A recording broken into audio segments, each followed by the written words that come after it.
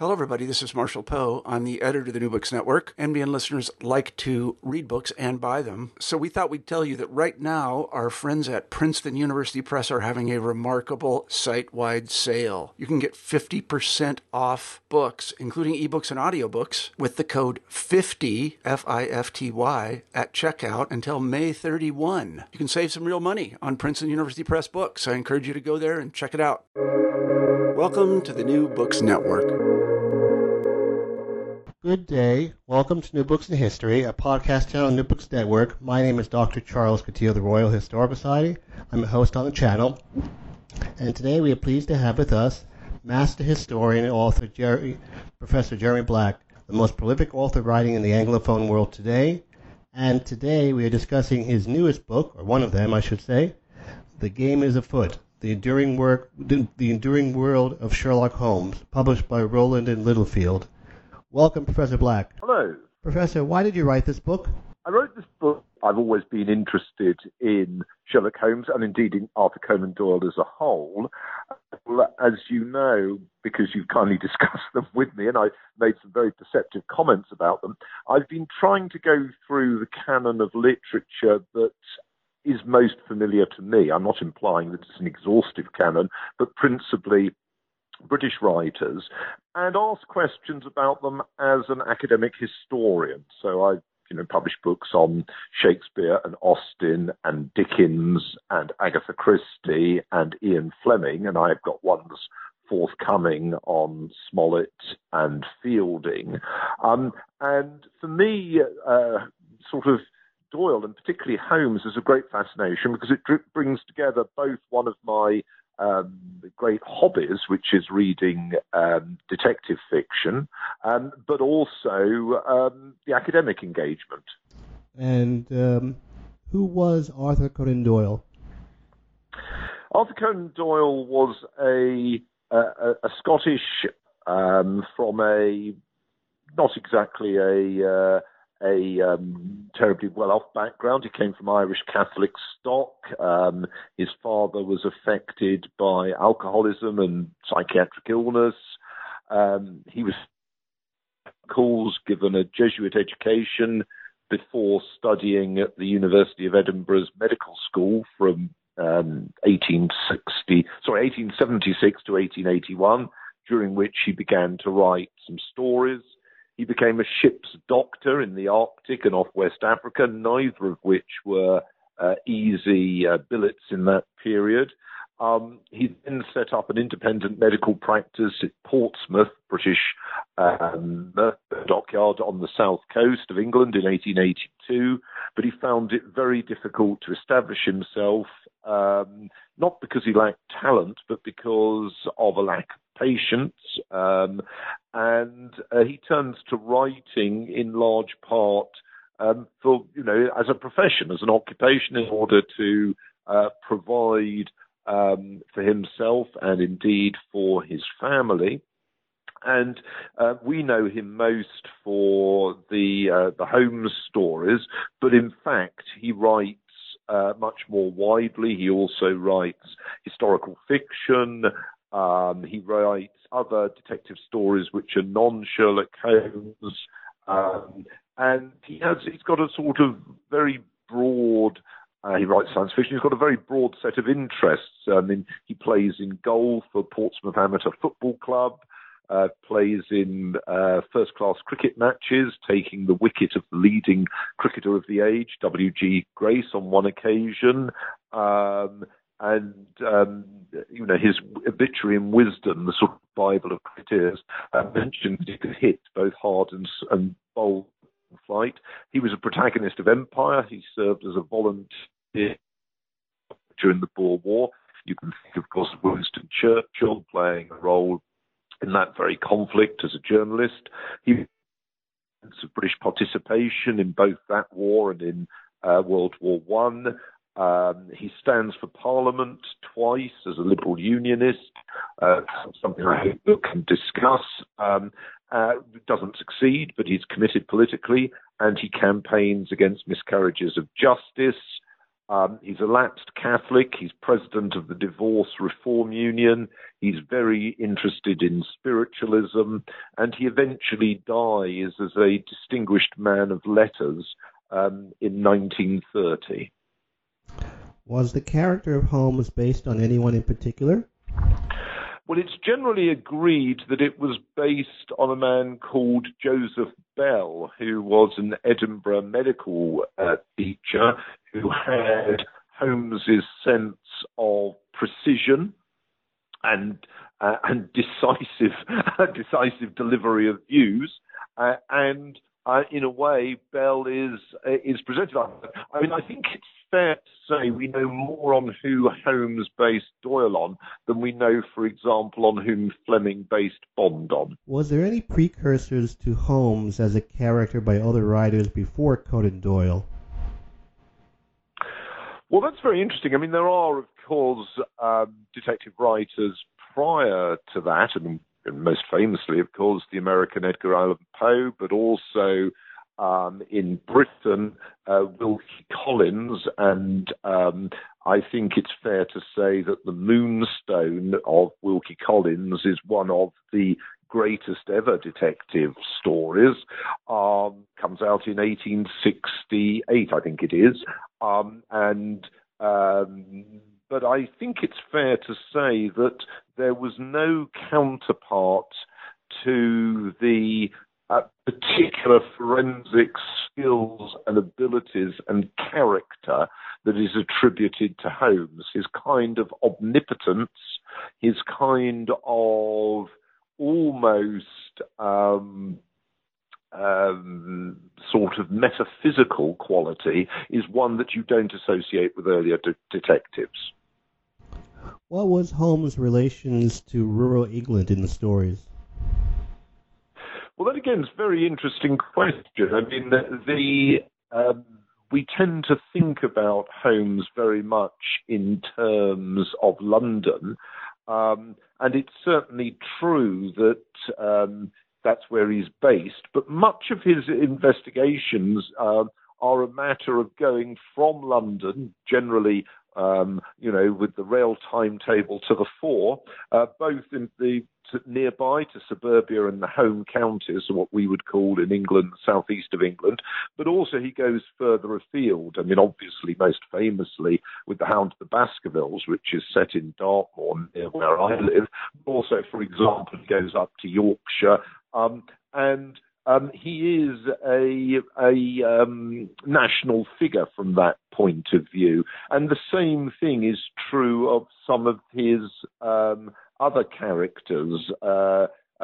For example, The Brazilian Cat, which is a non-Holmes story, detective story, which comes out in 1898.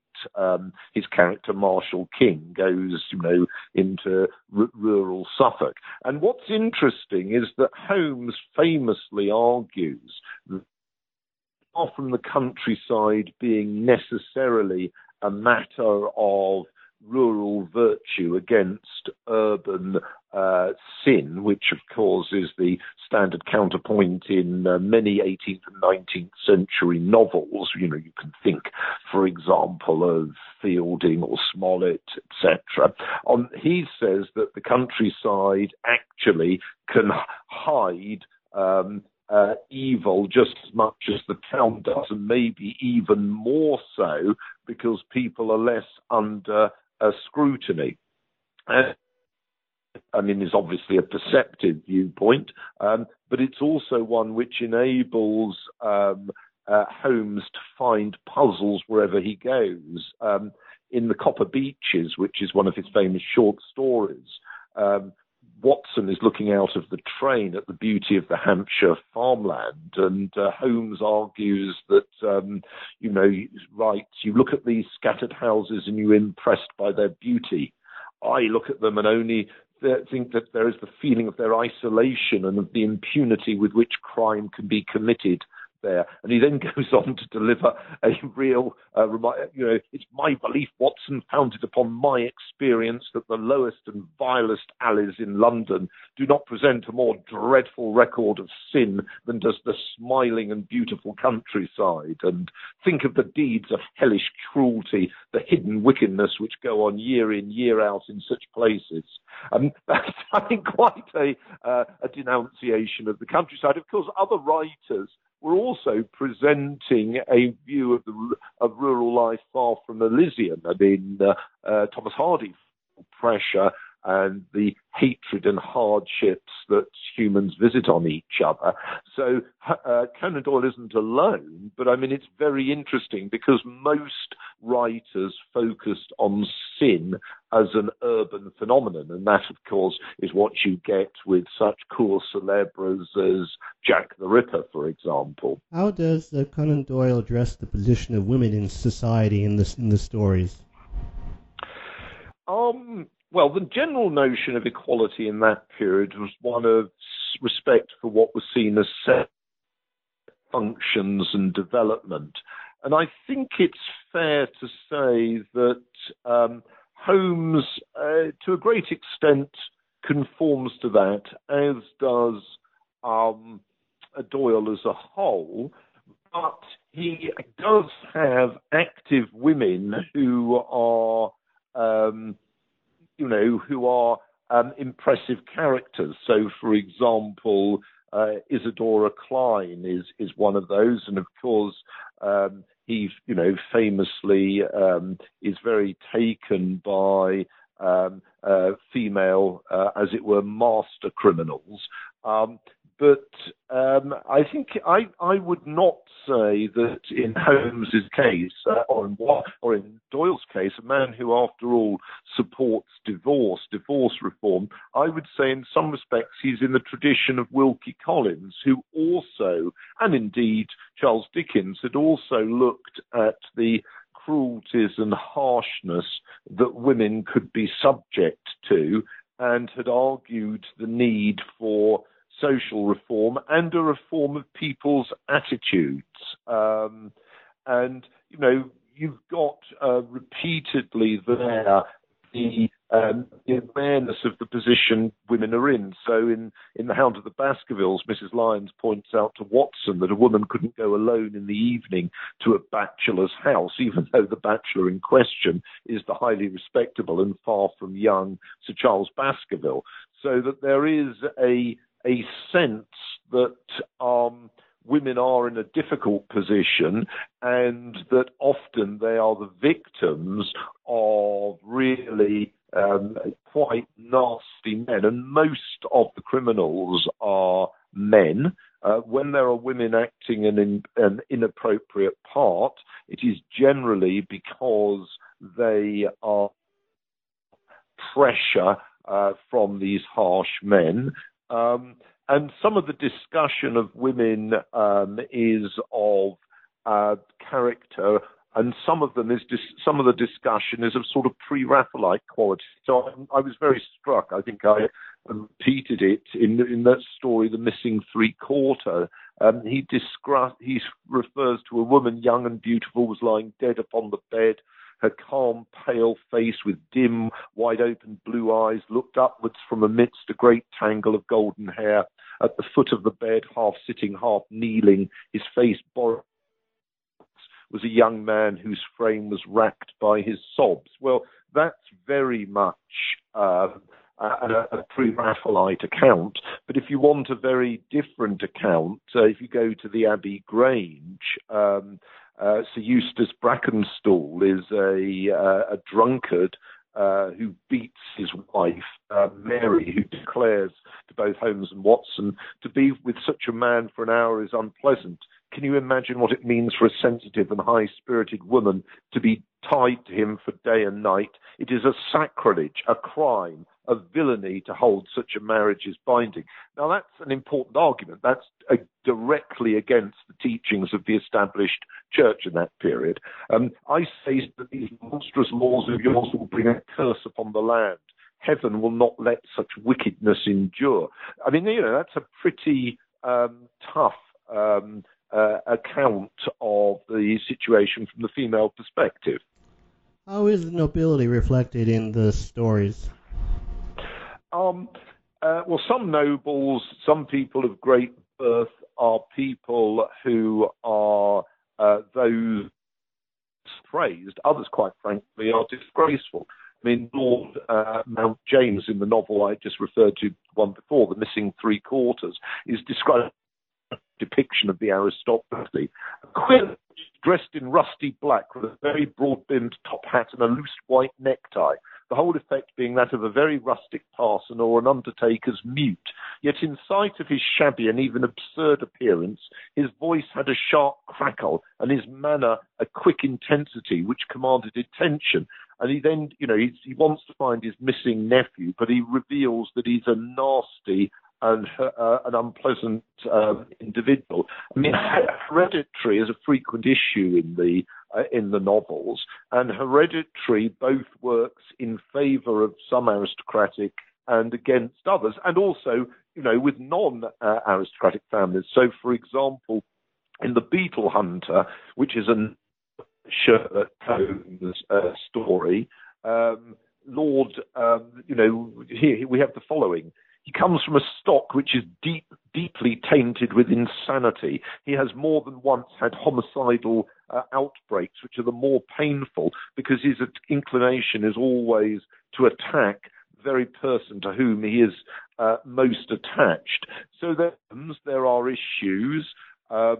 There are aristocrats who are shown to be selfish, vile indeed in some cases, and there are others who are presented as noble figures who understand their role and are willing to use their resources to the greater good. And I think that, would be an accurate account of the aristocracy in any age. How are Lord Salisbury and A.J. Balfour represented in the stories?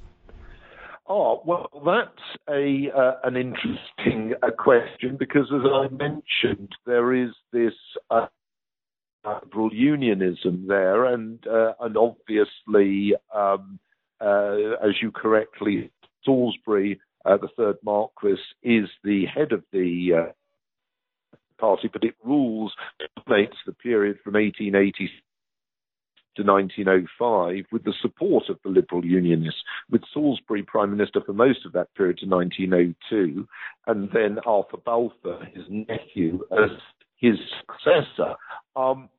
And Doyle refers to this situation in a number of his short stories. For example, in the Naval Treaty, which comes out in 1893, Percy Phelps informs Watson that through my uncle's influence, I obtained his mother's brother is Lord Holdhurst, the great conservative politician, etc., etc. So, and who is foreign minister, and Salisbury is both foreign secretary and prime minister, and like Phelps, Balfour had been to Cambridge, and like Phelps, he was unmarried. So I think it's fair to say there is a close identification there, and I think it's also fair to say that Doyle is somebody who didn't sympathise at who he found even lose in political circles, but even less with those who wanted to overthrow the empire.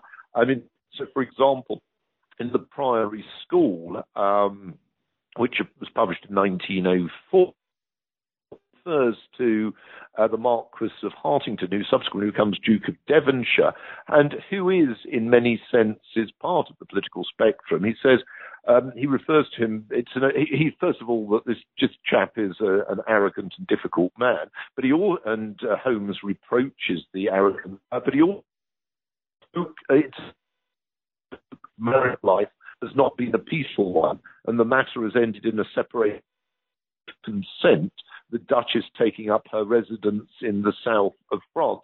Now, what he's sort of referring to is the rackety nature of Devonshire's private life, which, was true. So the part of his comments on political figures are to do with where they stand politically. So Holmes, for example, is in favour of free trade, which is a great liberal unionist cause. And part of it is to do with their moral assumptions. In the case of the Duke of Devonshire, you're talking about the fact that his longtime mistress was the so-called Duchess of Manchester, and subsequently, after her husband passed away, she became Devonshire's wife, earning the title the Double Duchess. You're absolutely right. Yes, a character straight out of, she was a character who I think was straight out of fiction. I mean, Devonshire himself, before her, he had a long-term mistress who was the courtesan Catherine Walters. I mean, he was scarcely, as it were, a morally exemplary character. How is the Empire reflected in the stories? Empire is very, very much a positive feature in what Holmes writes about, and of course Watson famously has served his country in the army as a army doctor in Afghanistan. There is a whole host of references to Empire in The Sign of Four, for example, which is a novel, full-length novel. Jonathan Small describes the mutiny, or the Indian Rebellion, whatever you want to call it, of 1855, 1859, and he's an estate overseer, and this is what he writes. 1 month India lay as still and peaceful as Surrey, or 200,000 black devils let loose, and the country was a perfect hell. The whole sky was alight with the birth. Hundreds of black fiends, a fight of the millions against the hundreds, nothing but torture and murder and outrage, fanatics and so on and so forth. So I think it's fair to say that there are many instances of hostility. I mean, and the notion is praised as an empire that's primarily the white empire, the dominions, Australia, Canada, exemplary characters, such as in the case of Canada, the Baskerville, who is going to revive the family. But look, listen to this one, for example. If we go on in The Sign of Four, we can. I'm not giving any. Well, I am. Most listeners will know their homes. The islander Tonga, who plays a villainous role, the derogatory and unnecessarily so. So in the chase on the distorted, never have I seen features so clear in the art or fury. War.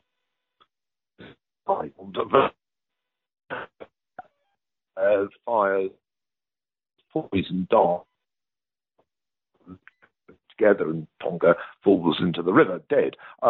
This is not, shall we say, necessarily the kind of approach you would see taken in a modern novel. And again, I mean, if you look at a non-Holmes book, story, The Tragedy of the Korosko, which has appeared in a serial in the Strand magazine in 1897, and then there's a book in 1898. It's really, as there's quite a few of Boyle's works in Sudan, they're seen as barbaric to the civilization of Egypt, presented as being protected by Britain as part of the British Empire. And Colonel Cochrane argues, behind national interests and diplomacy and all that there lies a great guiding force, a providence, in fact, which is forever getting the best out of each nation and using it for the good of the whole. When a nation ceases to respect, she went into hospital countries like Spain or Greece. The virtue has. A man or a nation is not placed upon the earth to do merely what is pleasant and what is profitable. That is how we rule India. We came there by a kind of natural law, like air rushing into a vacuum. In case that isn't clear enough, this is added an enormous dollop of Anglo-Americanism. I mean, Doyle is very much Anglo-American. And there goes that book, the English speakers are all in the same boat. We and you have among our best men a higher conception of moral sense than is to be found in any other people. How is America reflected in the stories? Oh, there's a very clear sense of Anglo-American manifest destiny. Indeed, in the short story, The Tragedy of the Korosko, the following is said: the English speakers are all in the same boat. We and you, best men, and public duty than is to be found in any other. These are the two needed for directing a weak pressure force you to administer the whole of America from Mexico to the Horn. In other words, that's the bottom of South. This is a very bold account, and one needs to be aware of this in order to understand the broader politics of, and therefore, of Sherlock Holmes. What, in your opinion, is the best cinematic adaptation of the stories?